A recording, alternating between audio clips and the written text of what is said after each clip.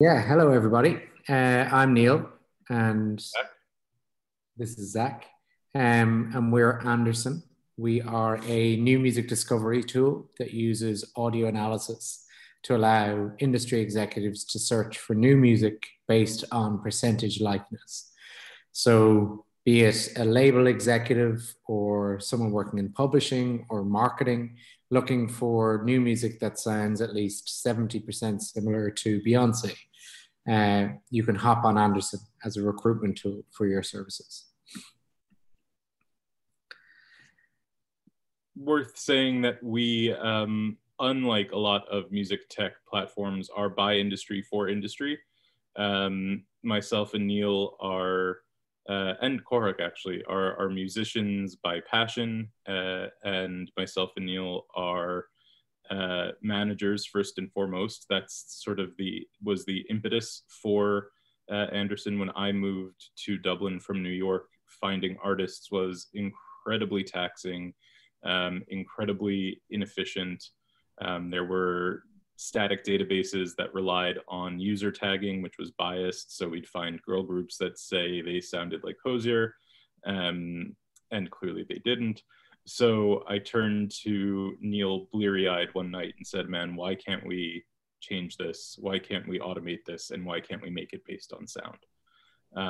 So in that regard, we're quite fortunate to have years and years of music industry experience behind us, and Korak as the head of audio analysis, who knows his stuff down pat.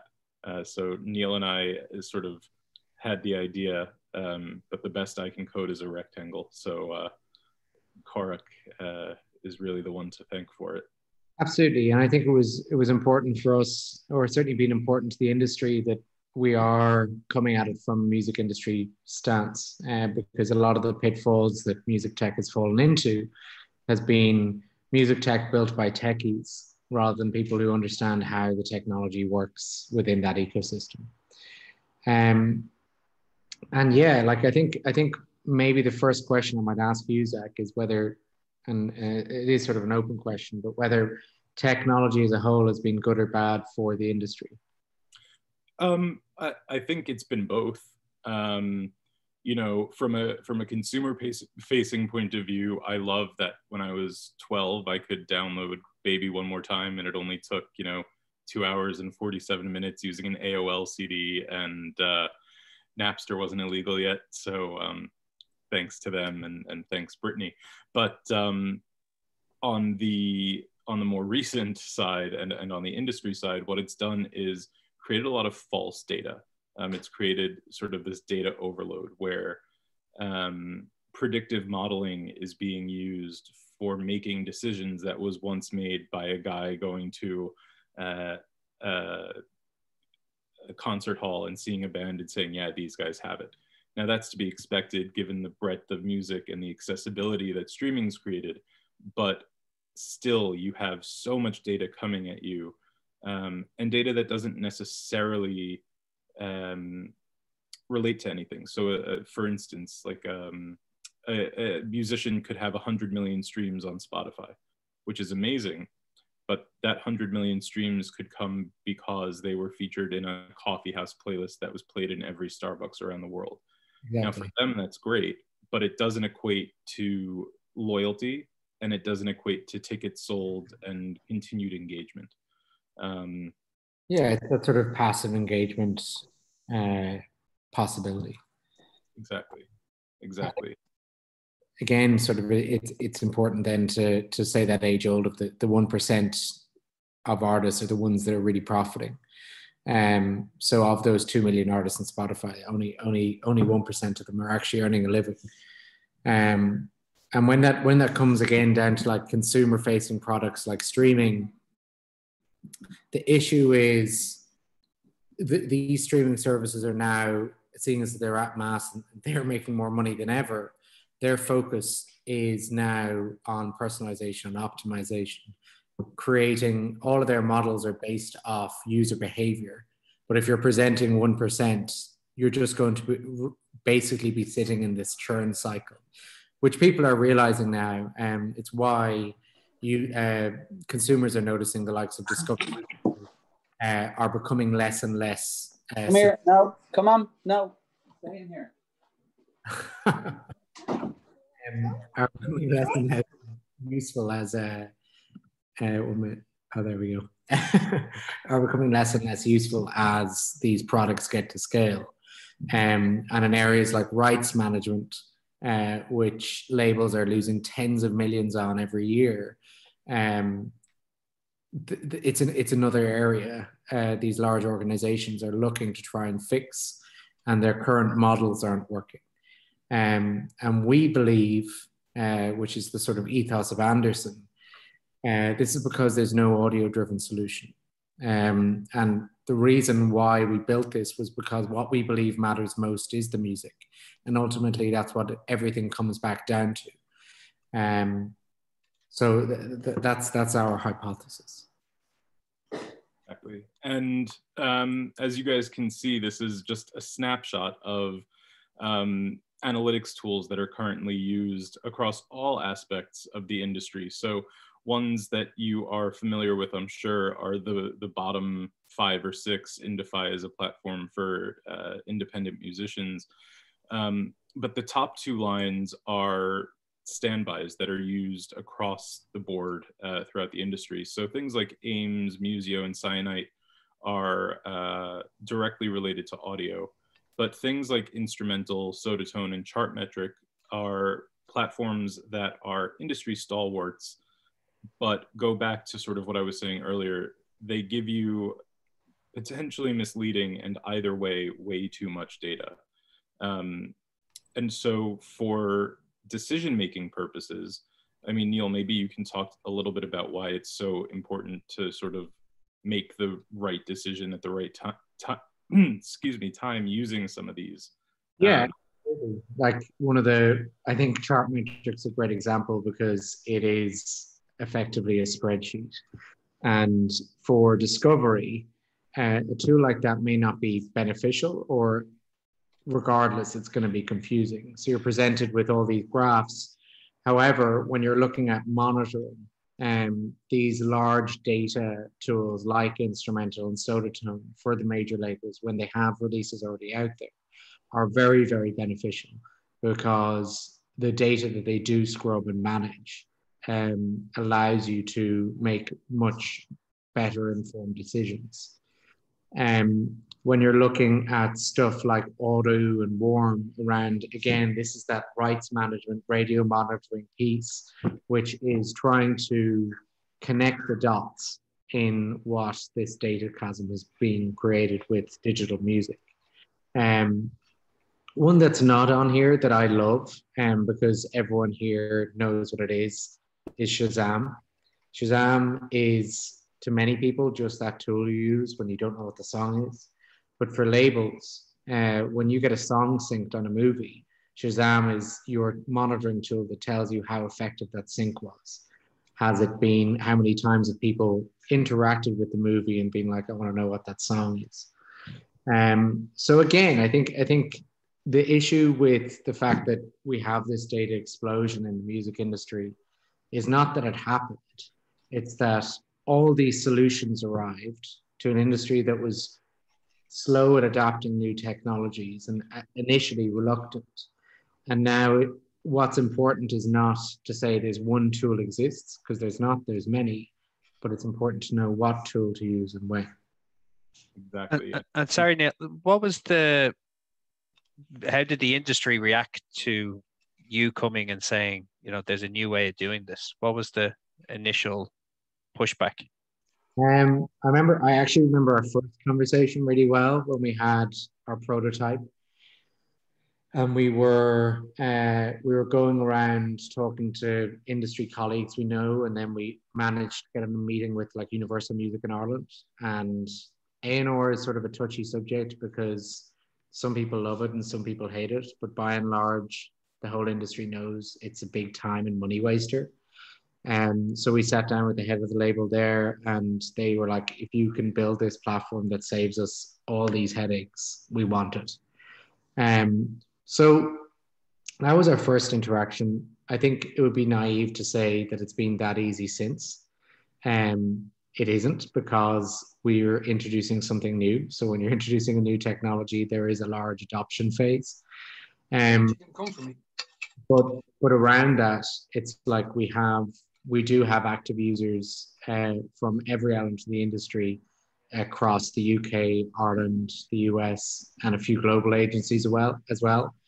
What we're now doing as we're learning and growing is implementing new features that make that onboarding process easier and more useful for them, but also learning on how we can adapt our technology to work within the systems they're already using, so that introductory phase is as easy as possible. I think the nicest thing has been growing into and with the industry. So we launched just over a year ago with our sort of MVP at Ireland Music Week, and then again 2 weeks later in Mondo in New York. And what that did was allow us to get about 500 artists on the platform, and somewhere between 50 and 80 industry as true beta testers. And it confirmed for me and Neil that what we built was absolutely perfect and needed absolutely no tweaking whatsoever.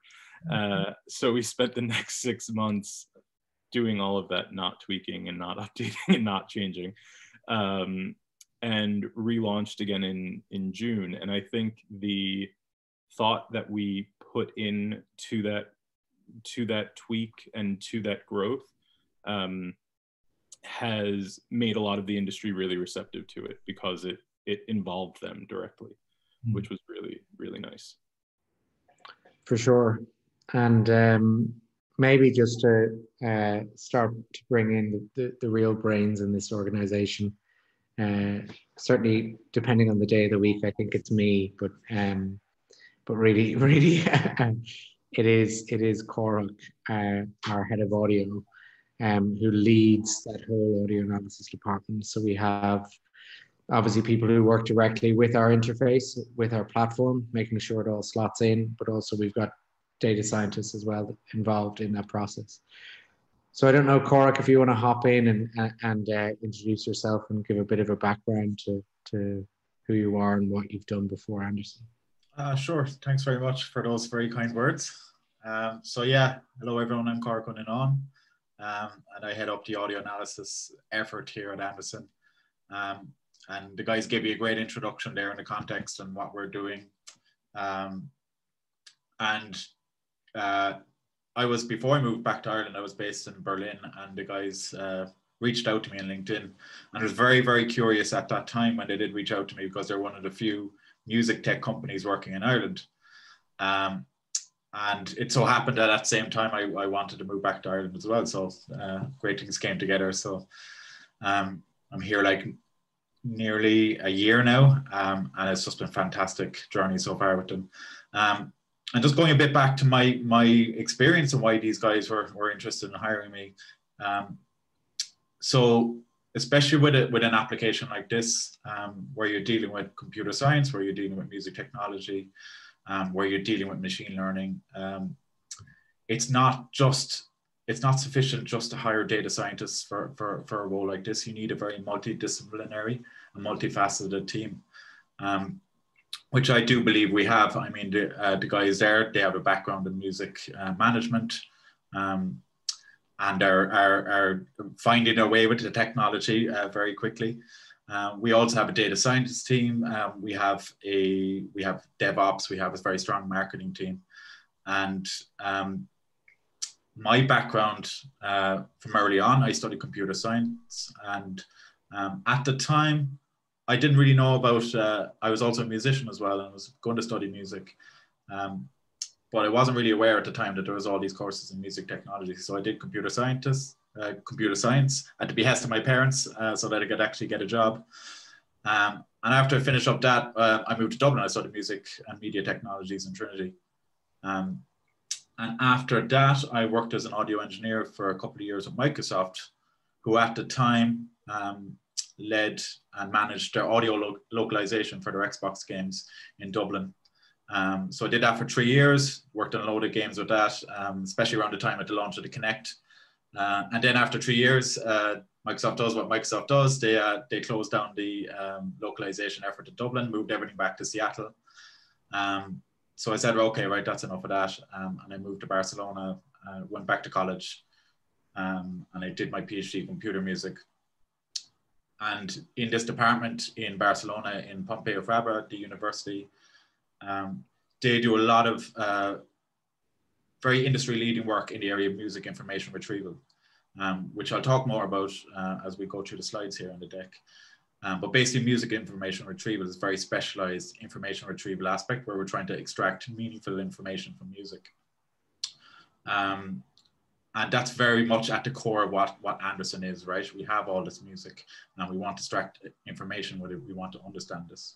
So going back to what I said, you need a very multidisciplinary set of skills for that. So you need to, first of all, first and foremost, which is a lot of companies forget this, is that you need to have a really strong understanding of the music. You have to have a really strong understanding of musicology, how music works, and all that kind of thing, how audio works, how signals work, and then you can start looking at the data science. And I feel a lot of companies miss this bit. They start diving into the data science first. They start diving into machine learning without any real understanding of what makes music works, what makes music work, what makes it tick.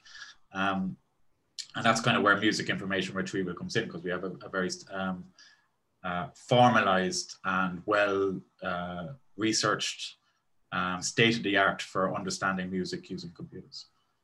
Sorry, I'm waffling on a bit there. Oh no, I think I actually still remember the day that we had our first conversation in the car, and me and Zach were driving through, to put it mildly, the back arse of nowhere. And I remember that because there was interruptions every time you went into a tunnel. It wasn't a tunnel. I think it was like patches of trees. Yeah. But it was very comforting knowing that you had that background, first of all, in music. I think that's something we love to have in Anderson, that everyone involved does have that background in music. And not only that, we have our data scientist, a young data scientist who is from India, and his passion is cricket. And we had to train him up quite quickly with music theory. So the guys took him for classes every week, doing introduction to music theory, and he's caught up quite a bit now. He has.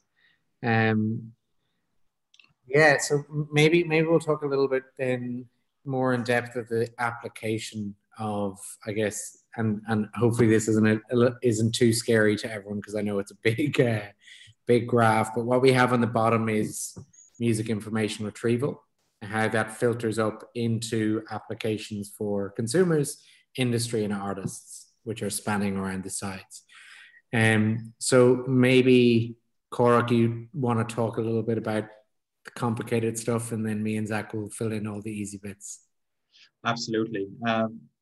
So at the core of our application, we try and recommend and discover new artists and new unsigned and undiscovered artists.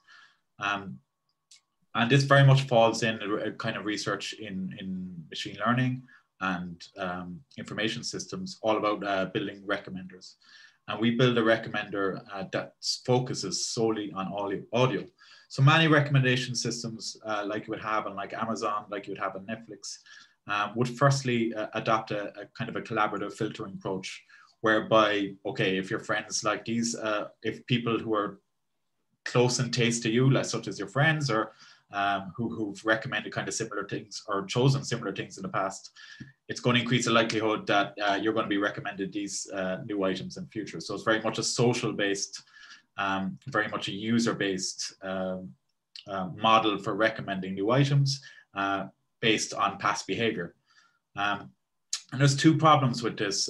First and foremost, it can be biased. It's obviously very, very biased towards the preferences in your past and the preferences of your peers and popularity, right? So popular items are going to have more chance of being recommended.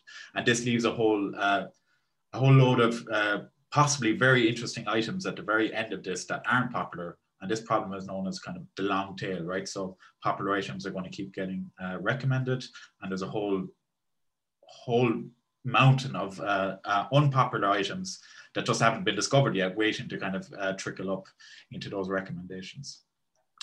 Another problem is also the idea of cold start, and cold start is a huge problem in machine learning systems that rely on history and rely on past behavior.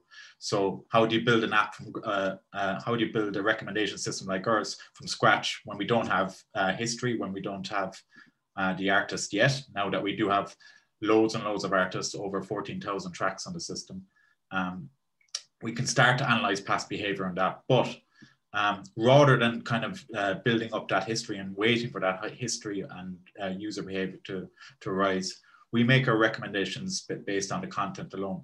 And another nice side effect of basing our recommendations on the audio content alone as opposed to social and user behavior is that it eliminates a lot of bias. And the bias that the guys were talking about there, that is very prevalent when you have human A&R people who have their own musical preferences, and they might be pushing on, getting older, and their music preferences is from a different era, and then maybe they aren't in tune with what the music that's coming out at the moment. So we focus on the audio alone, and if you look down, it's quite hard to see on the yellow here, but we have a whole lot of different aspects of music, a whole lot of musical, timbral and signal processing elements that we analyze and that we extract meaningful features from to help us make our comparisons. And these include things like genre, like mood, like melody. Timbre is really important when you're comparing audio. So timbre is best described as if we have like the same note, or somebody is singing the same note, or two instruments are playing the same sound. How does the human actually discriminate them and say that one is a violin, one is the vocal, one is piano, for example? So timbre is very important in how we extract meaningful information from these signals. And then we have other things like chord progressions, and we can go into the semantic analysis of things like lyrics and stuff like that. And we do a lot of data sciencey stuff on this. But the important thing is we start off with this very well understood musicological knowledge, and then start feeding that into our data science pipelines. Yeah, I was about to say that when we finish up sprint reviews, it's always pipeline. Yeah. But yeah, I think maybe I'll poor old Zach's been very quiet there for a while, but I might just touch quickly on artists and then pass it over to you, Zach. Sure. I think what's important when we do pass that up to an artist perspective, what it means first and foremost is, again, you're being discovered on your art. You're not being discovered on how many likes you have on Twitter. You're not being discovered on whether you're trending or not on TikTok. You're being discovered because of your music that you've created. It also feeds back into you. So when you're getting this unbiased feedback, you can choose to or not innovate on the feedback you're receiving. So you might hear that you think you're heading in one direction, but actually what's being perceived is something else. And when you don't have a team around you and you don't have management or label support already around you, that can be really great unbiased feedback that you're getting and can help you to grow further. So on a holistic level, we really believe that providing that audio analysis feedback to artists is beneficial beyond discovery. Absolutely. And focusing, I think, on developing the aspects of audio analysis that Koruk touched on, for us certainly is a very good strategy to enable companies to use technology like ours to predict trends, not based on socials, but based on the way music is going. So the number of rock musicians, for instance, or the number of metal artists that mention waterfalls, and knowing that metal music about waterfalls is on the up. But it also allows us to create this ecosystem that is audio driven, but having the technology and expanding on it and evolving it also allows defensive IP strategies, which is great because since this sort of has applications across every vertical in the music business, there's real competition here. So for things like streaming providers, Neil said it goes to that optimization and personalization, whereby if you're listening to more music that you like and it's newer music that you like, you're going to stay on platform longer, which is basically what they want anyway. That's the only thing that these DSPs want, is for you to listen longer. But if you get into sort of the nittier grittier stuff, you know, as a discovery platform, if you discover a band early when they don't have millions of streams on Spotify and millions of followers on TikTok, you get them for a lot cheaper than if you had to battle 3 labels for them. So earlier discovery essentially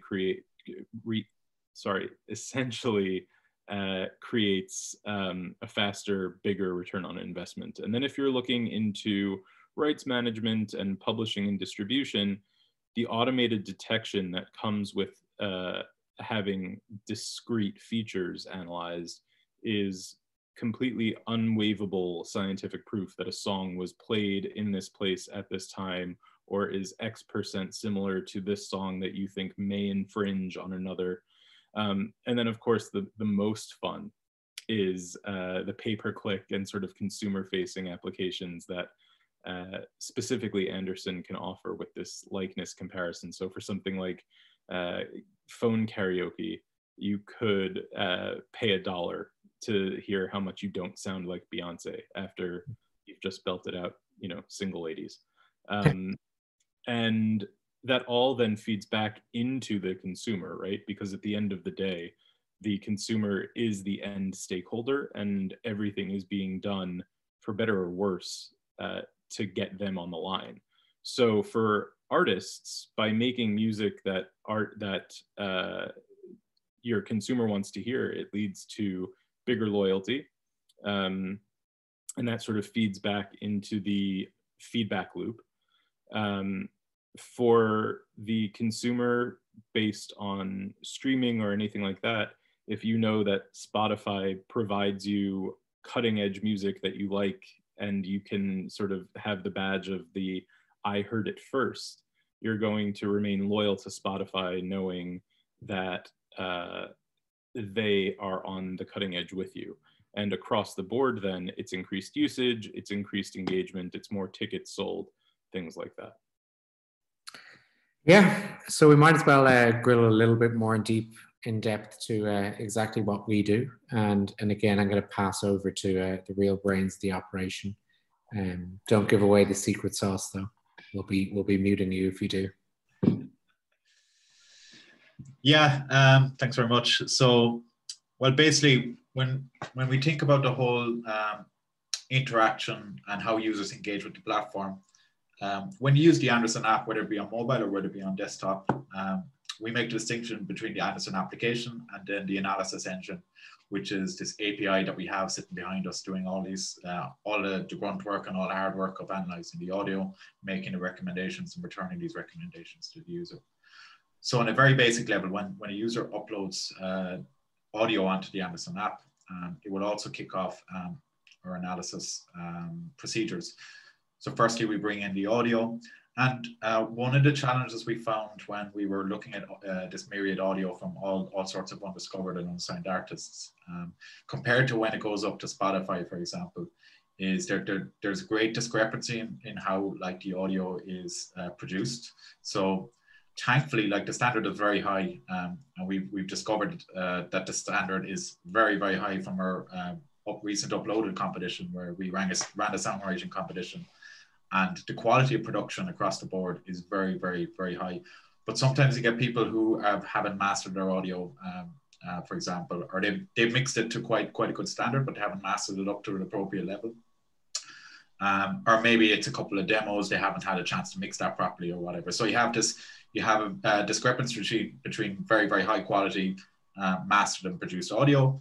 Audio that is mixed, but maybe not mastered and not at an appropriate loudness level that you would expect from like commercial music, and then you might have some demos and stuff like that, which hasn't really even been mixed that well yet. But you know, the content is good, the songs are good, but maybe the audio quality isn't there yet, and that's fine. So we run everything through like a mastering stage ourselves to get it up to like a consistent loudness level, quite comparable to the loudness levels that you would hear in Spotify when audio is put onto Spotify. So this gets us on a very kind of even playing field in terms of loudness, that will give us an effective way to analyze these signals across the board. Then what we do is we will focus on a very, very specific part of the song. So we'll try and pinpoint the most active part of that song or the most exciting part of that song. And this usually kind of ties in with like chorus detection. We want to find out like the big chorus of the song, or where the climax of the song is, or where the most energy is. And you kind of be very used to this anyway, if you've used any like music stores like Amazon, or if you've used like iTunes and things like that, where you buy music and you get this like 30-second preview, which is like usually the best representative part of the song.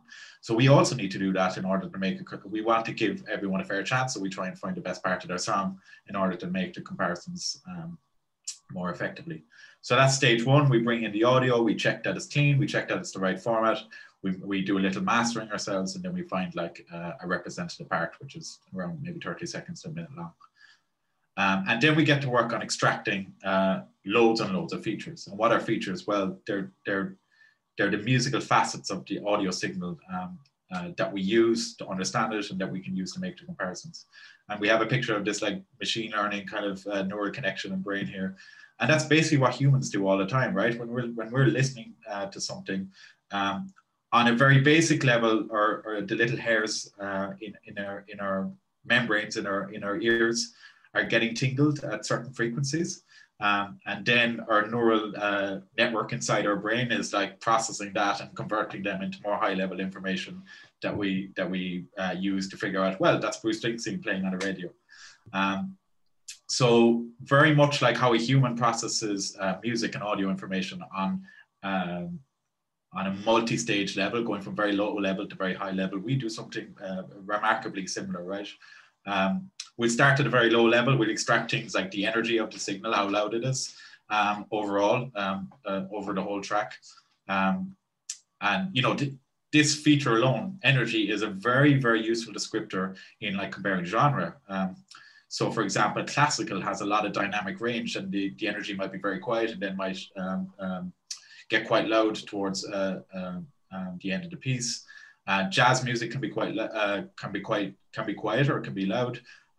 Rock music and heavy metal and like chart music is just consistently quite loud across the board. And there's a reason for this. If you have loud music, it's going to get noticed more on chart radio. There's a very classic example years ago when What's the Story, Morning Glory by Oasis came out. And it was one of the loudest albums in history at that point. It was louder than Metallica, it was louder than Megadeth, it was incredibly loud. For an album that had a lot of acoustic songs in it, for example. And there was a reason for that, was that they just wanted to get noticed. They wanted to be heard. And there's a brute force way of doing that is just to make your music louder. So we extract loudness. We'll extract information about the spectral signal, so like the difference, whether there's a lot of low frequency in the signal or whether there's a lot of high frequency in the signal. So you can imagine like hip hop would have a lot of activation on the low frequency of the scale, very bassy music, very exaggerated bass type music. Whereas, I don't know, like choral music or Irish traditional music would have a lot more activation in the upper frequencies. So these would be the very low level features that we extract. And then we start moving up into mid-level. So we might get estimation on the BPM or the tempo. So BPM is a very, very important descriptor in discriminating between like classical, which might be slower, but it can also be fast, as opposed to like maybe techno or house music, which is very kind of consistent around like 120 BPM to 130 BPM. And then we might take some information like the pitch content, what the key is, whether it's major or minor, And these we kind of term like mid-level musical features. And then we combine that and all that information. We can shove that into machine learning models and try and predict like semantic information that users say about tracks. Okay, so if we're listening to a track and we go, oh yeah, the vocal in that, it's a male singer. Oh yeah, it sounds quite rocky. The mood is a bit sad, and you know, there's a lot of activity in the track, right? So these kind of semantic descriptors and these natural language descriptors that humans use, but that machines don't really understand until we train them. So we give them a whole load of examples saying like, this is happy, this is sad, this is rock music, this is a male singer, this is a female singer. And then we put that into our deep learning, processes, and then we train models that can extract us high level information. So from a holistic point of view, step 2 here, where we extract all these features, we're going from low level to mid level to high level. And this gives us a massive multi-dimensional space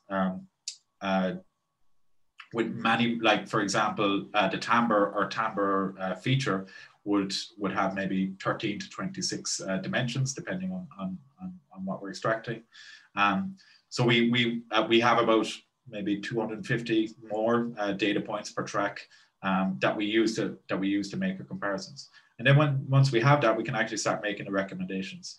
And basically, in order to drive these recommendations, we start with a target track, or a track that we're trying to determine the similarity of. And we use the features from that target track, and we very quickly compare that against all the other tracks in our database for which we have features. And we do a distance on that, and we get the distance of that, we invert that, and then we order and get the percentage of similarities. And these recommendations then go back to the user. And what I've explained there is the analysis engine in action for the Anderson application, the Anderson mobile app. This API. Just a question, those 250 data points you mentioned, do you expose those over API? Some of them we do. Okay. Sorry, sorry for interrupting. Just a question. No worries, good question. Some of them we do, and so a lot of those data points kind of only make sense to the machine. So we're in the process at the moment of building. Thanks for raising the question, because that leads us quite nicely into the next thing. So the technology that we're using is we've applied this to the Anderson application, but this API is very, very versatile, and we have a lot of interest in using the API in other applications, anywhere that you need some sort of understanding of your music collection and audio collection in order to drive similarities and understanding of it. That's where I was coming from, yeah. Yeah, so we're in the process of the API, but the features that we're exposing, it requires a bit of work in figuring out which features we want to expose to the user, and that makes sense to the user, rather than like we might have some very, very low level signal processing features that are kind of useless for the user unless they really know what they're doing. Exactly. So yeah, I might just touch on that real quickly. So we obviously have our mobile app, which plays across iOS, Android. So that's been live and in market since June. And we're noticing that that's a really good marketplace for artists. So one of the functionalities we have in platform is to allow artist-to-artist collaboration. It was something that we included as a feature out the gate, but we weren't expecting it to be as successful as it has been. Nice to say that we've been receiving messages continuously over the last few months with artists meeting each other on platform, and some of them are going to be releasing releases after having met each other on platform in the new year. We also have a web platform, which is useful for upload for artists, because a lot of them will store their high quality files on desktop, as well as for industry search, because nobody wants to get caught by their boss playing around on their phone. API integration is a really interesting element for the beginning of the new year for us, because as Cormac mentioned, the applications of our API goes far beyond music discovery. And Zach touched on this as well. So be that catalog management, as well as looking at large music management systems, like the likes of SyncTank, who service large scale databases globally. fun stuff like Zach mentioned in things like pay-per-click usages in consumer-facing products like karaoke, but also the diversability of our API allows us to service things like streaming, so that if they are looking at servicing recommendations to their services, they can do that through our API as well. It is out there, it is being tested and used currently, but as Corach said, because we do so much over the next few months, we really are looking at honing in and building out what's most important to our clients. Maybe Zach, you want to touch, without beating a dead horse too much. No, so just to go into it, I think you guys can read what's on the screen. Corach, I know you've been saying for months that I need to change the yellow on the white, and I am finally in agreement because I can't read that at all. But again, sort of the main verticals being discovery, streaming, rights management, and mobile karaoke and other pay-per-clicks. And I think what's important here is to recognize the market sizes and how vast they are, but how disparate they are as well, right? So market size for streaming, as I'm sure we can imagine, is the highest, right? It's the most widely used. It's the biggest chunk of all of these. So at a market size of just over $19 billion, the opportunity for optimizing that and increasing that by using music analysis is massive.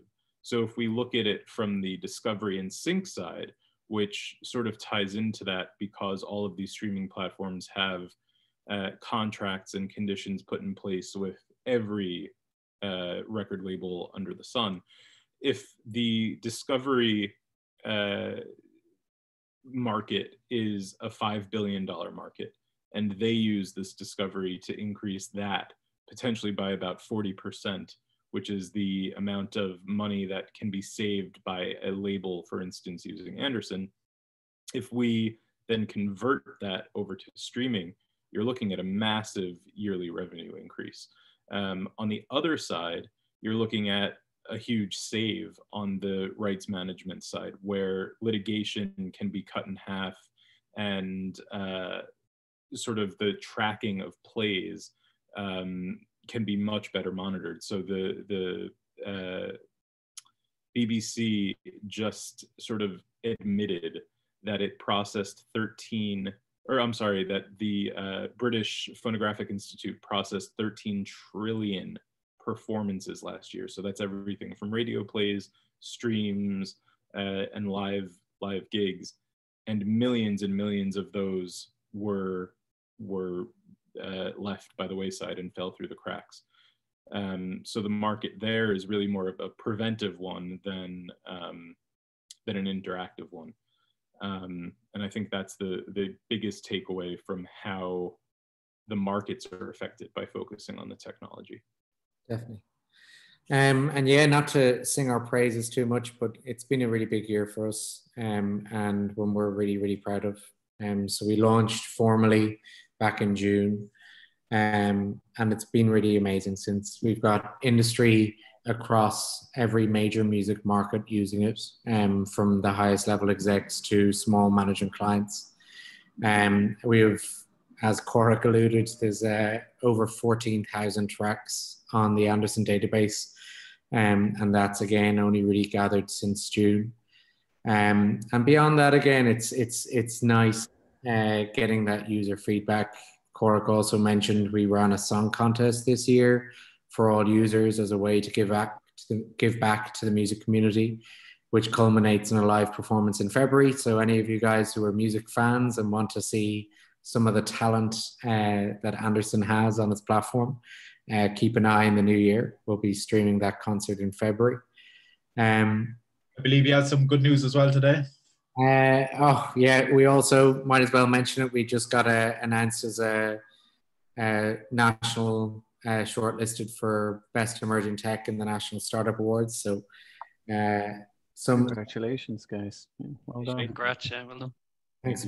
Thanks, Emil. So it's been a good year, but we're keen to not rest on our laurels and make sure that this API services as many elements of the music industry as possible, especially while we're living in such a digitally focused world. But yeah, I guess this sort of comes to a bit more of a fun wrap up, and please feel free to interrupt at any point. But I think it's always, especially when we're living in a world that's so focused on new is better and how AI can assist rather than potentially impede new markets. I think we always like to ask, how can we do better? How will it change? And will AI in music ever go too far?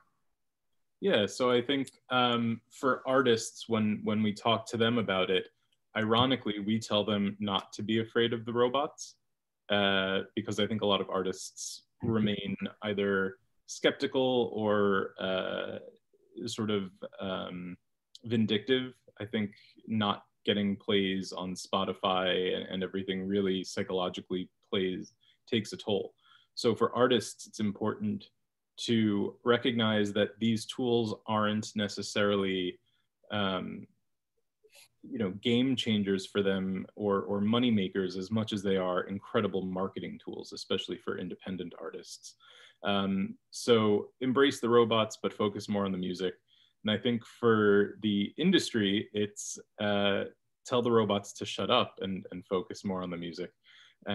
Or certainly get back to, again, why we all got into the industry in the first place, prioritizing the right data at the right time, which is music first. I mean, it just is. I think that all feeds then into the answers, because again, what we've been harping on about in this talk and over the last while is the prioritization, because it results in more diverse deals with diverse structures. It increases streaming revenue. It saves everyone time and money in one of the most laborious tasks in the music industry, and one of the only tasks in the music industry as well right now, especially with the whole world in lockdown. So I think it's not only important, but it's crucial right now to really start focusing on the right data, and I think that's why we've had such a big year. Absolutely. And I want to ask Korach, will it go too far? Well, a friend of mine, a former colleague of mine, was giving an interview about that, and they always ask it. This was more on like AI music generation, which is a very hot topic at the moment, because Spotify are actually making, like, they are manufacturing their own artists, so they don't have to pay the meager little artist fee that they have to pay out. If they could just pay that to themselves, even better. But related to like AI music and AI composition, and somebody from German television asked them, "Oh, like, is AI music going to replace composers?" And my friend said, "Oh, it's only the bad ones," which I thought was quite funny. But in all seriousness, like, obviously, like, there is a lot of hype around AI music at the moment. And we should focus on the bits that work, and keep trying with the bits that aren't working so well. And just remember that, like, AI music, the most exciting aspect of AI music is, as you're saying, like, it's just assisting us rather than replacing us. So assisting the human make better recommendations, assisting the humans compose music in a better way, in a more creative way, in a way that's more flowing, and not to be afraid of it. Absolutely. I think one of the things that we forget is zoom back hundreds of years, and people were afraid of different types of instruments. And then computers came along, and people cried out in horror that music was being destroyed. And now you have a generation of people who've produced music in their bedrooms that sell out multi-million-dollar tours. So the idea that AI is going to go too far, I think, is bogus. It won't. It will change. The idea that composers will become AI only is, again, bogus. There will be them. They will serve a purpose, but that's not going to remove a full sector of new upcoming classical composers. And I think fundamentally, and maybe Zach, you want to touch on this bit as well, it's like ultimately the most powerful tool in the music industry is the human ear. Yeah, absolutely. I mean, again, it harkens back to the right data at the right time. So just to put it in perspective, if you go on any of these tools, TikTok, Chartmetric, Sodatone, Instrumental, and say, show me the artists that are trending in New York that have over 100,000 plays in the past week. Think about how massive that list could be. Then think about how vague it is. You don't know the genre. You don't know if they're signed. You don't know what they're looking for. You don't know if they actually have a market. So it's all about shortening a list, but using the passion of music to do that. So in that regard, you know what you listen to. You know if what you listen to is good. You know if what you listen to is commercially viable, however you define commerciality within your sector. And so to prioritize that, you just have to focus on the music, because to do it any other way is perhaps to get more of a concrete idea that the artist will be successful. But on the flip side, you're sacrificing a lot of time and effort that could be completely rechanneled into other things. Absolutely. But sorry, just on that, sorry, Neil, the whole point of AI, isn't it to automate and save you time? So will it go too far? That's any industry with who uses robotics, yeah? So absolutely. It's not a music thing, it's a, how much use do you want to use AI or BA for? Look at something as widespread and as I guess we could call it normal or grassroots as auto manufacturing, and what automation and AI has done both for the efficiency but also for job losses and things like that. So it is all about tempering the human element of it with automation and not letting the robots take over, right? Yeah, and it's always have to balance the people side of it, but what you're trying to do is get rid of the mundane tasks and push up the value chain. Exactly. Which is the essence of what it was designed for. Again, people will argue that it's doing too much of it, but businesses are looking to streamline costs and don't mind spending on quality. So if you're able to say, well, we can give you this part and you can spend extra on quality, it's a value add then. Guys, just a side question. Obviously, you understand the music very well, but what about the impact of the music on a purchase decision?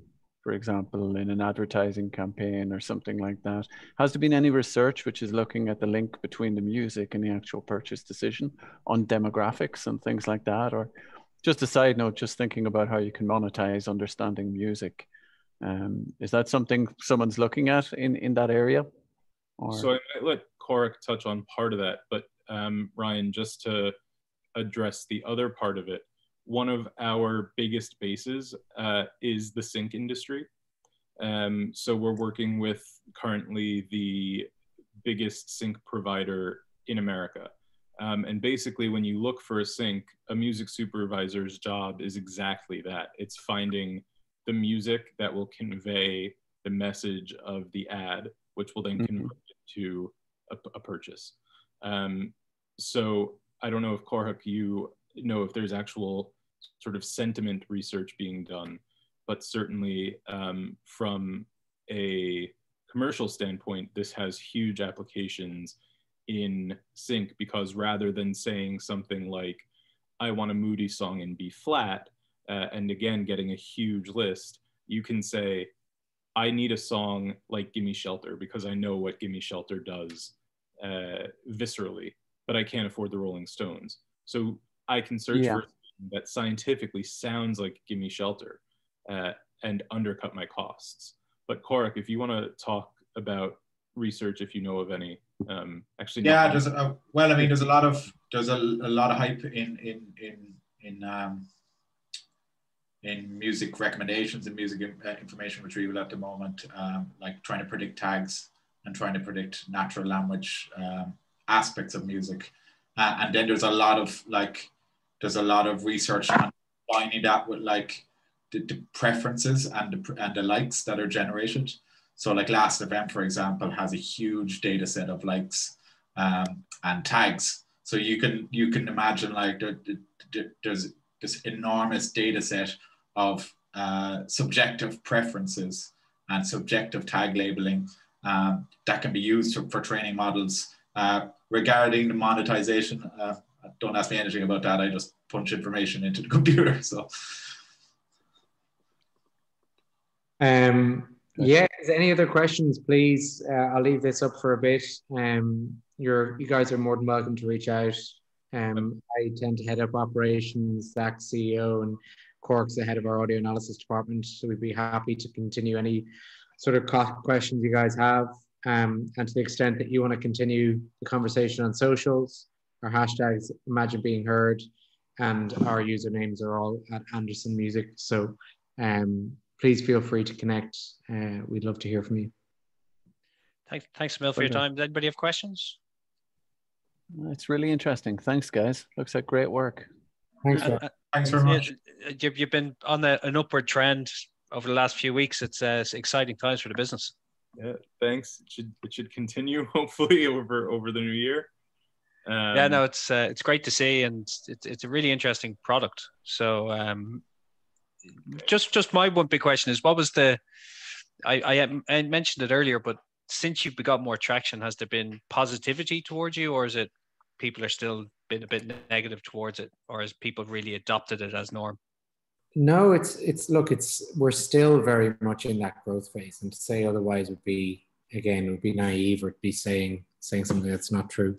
So we're still very much in depth of, first of all, like next week is one of the most exciting weeks for me. First of all, now that we have that Startup Awards thing, it's going to be even busier, but we're going through a full rebuild of the platform. So one of the biggest pain points of our platform right now, and again, this is the whole platform versus API question, is our Discover section. It's not robust enough, and to say otherwise again would be a lie.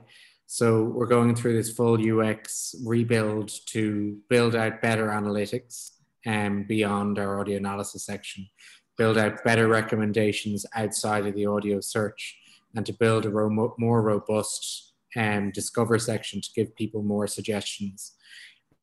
So Christmas is coming in a couple of weeks, but it's going to be a very, very busy holiday season, especially for myself and Zach. Just going through that new platform build, which we're hoping to launch at the Uploaded Final in February. So it's continuous. We only launched in June, so we're trying to be cognizant of that. But we're also trying to look at the wins we have had. So we've had we had 2 syncs land on a podcast earlier this year in October, I believe. We've had those artists collaborate, meet, having said that they wouldn't have met each other if they hadn't been on the platform.